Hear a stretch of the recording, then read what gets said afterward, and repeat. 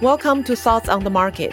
I'm Laura Wang, Morgan Stanley's Chief China Equity Strategist. I'm Robin Xing, Morgan Stanley's Chief China Economist. On this special episode of the podcast, we'll discuss our 2023 outlook for China's economy and equity market and what investors should focus on next year.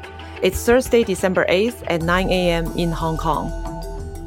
So Robin, China's reopening is a topmost investor concern as we head into next year. You've had a long-standing call that China will be reopening by spring of 2023. Is that still your view, given the recent COVID policy changes? Yes, that's still our view. In fact, recent developments have strengthened our conviction on that reopening view. After several weeks of twists and turns following the initial relaxation on COVID management on November 10th, we think policymakers have made clear their intent to stay on the reopening path. We have seen large cities including Beijing, Guangzhou, and Chongqing all relaxed COVID restrictions in last week. We have seen the top policymakers confirmed shift in the country's COVID doctrine in public communication. And COVID-0 slogan is officially removed from any press conference or official document.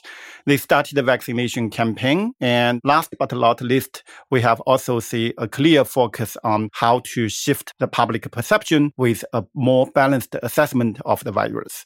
All of these enhanced our conviction of a spring reopening from China. What are some of the key risks to this view? Well, I think the key risk is the path towards reopening. Before full reopening in the spring, China will try to flatten the curve in this winter. That is to prevent hospital resources being overwhelmed, thus limiting excess mortality during the reopening process. This is because the vaccination ratio among the elderly remains low, with only 40% of people aged 80 plus have received the booster shot. Meanwhile, the medical resources in China are unevenly distributed between large cities and the lower tier areas. As a result, we do expect some lingering measures during the initial phase of reopening. Restrictions could still tighten dynamically in lower tier cities should hospitalizations surge, but we will likely see more incremental relaxation in large cities. So cases might rise to a high level linearly before a more nonlinear increase occurs after the spring full reopening. So this is our timeline of reopening, basically flattening the curve in the winter when the medical system is ready to a proper full reopening in the spring. That's wonderful. We are finally seeing some light at the end of the tunnel.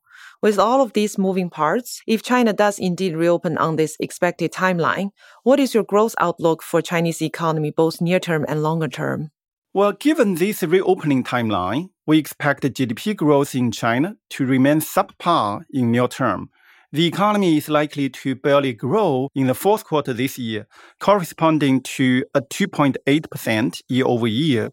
Growth will likely improve marginally in the spring, but still subpar, as continued fear of the virus in part of the population will likely keep consumption at a subpar level up to early second quarter.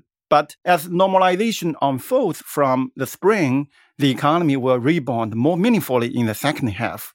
Our full-year forecast for the Chinese growth is around 5%, which is above market consensus, and that will be largely led by private consumption.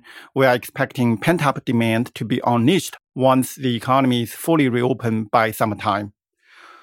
So, Laura, the macro backdrop we have been discussing have made for a volatile 2022 in the Chinese equity market. With widely anticipated policy shifts on the horizon, what is your outlook for Chinese equities within the global EM framework, both near-term and long-term? This is actually perfect timing to discuss it, as we have just upgraded Chinese equities to overweight within the global emerging market context after staying relatively cautious for almost 2 years since January 2021. We now see multiple market influential factors improving at the same time, which is for the very first time in the last 2 years. Latest COVID policy pivot, as you just pointed out, and property market stabilization measures will help facilitate macro recovery and will also alleviate investors' concerns about policy priority. Fed rate hikes cycle wrapping up will improve the liquidity environment. Stronger Chinese yuan against US dollar will also improve the attractiveness for Chinese assets. Meanwhile, we are also seeing encouraging signs on geopolitical tension front, as well as the regulatory reset completion front. Therefore, we believe China will start to outperform the broad emerging market again.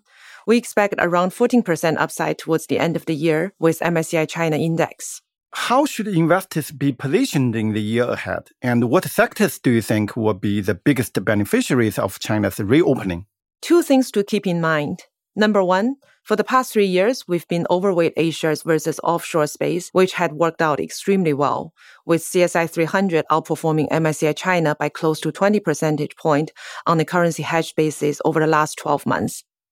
We believe this is a nice opportunity for the relative performance to reverse, given offshore's bigger exposure to reopening consumption, higher sensitivity to Chinese yuan strengthening, and to the uplifting effect from the PCOB positive result. Secondly, it is time to overweight consumer discretionary with focus on services and durables. Consumption recovery is on the way. What are some of the biggest risks to your outlook for 2023, both positive and negative? I would say the positive risks are more associated with earlier and faster reopening progress, whereas the negative risk would be more around higher fatality and bigger drag to economy, which means social uncertainty as well as bigger macro and earnings pressure will amount. And then geopolitical tension is also worth monitoring in the course of the next 12 to 24 months. Robin, thanks for taking the time to talk. Great speaking with you, Laura. And thanks for listening. If you enjoy Thoughts on the Market, please leave us a review on Apple Podcasts and share the podcast with a friend or colleagues today.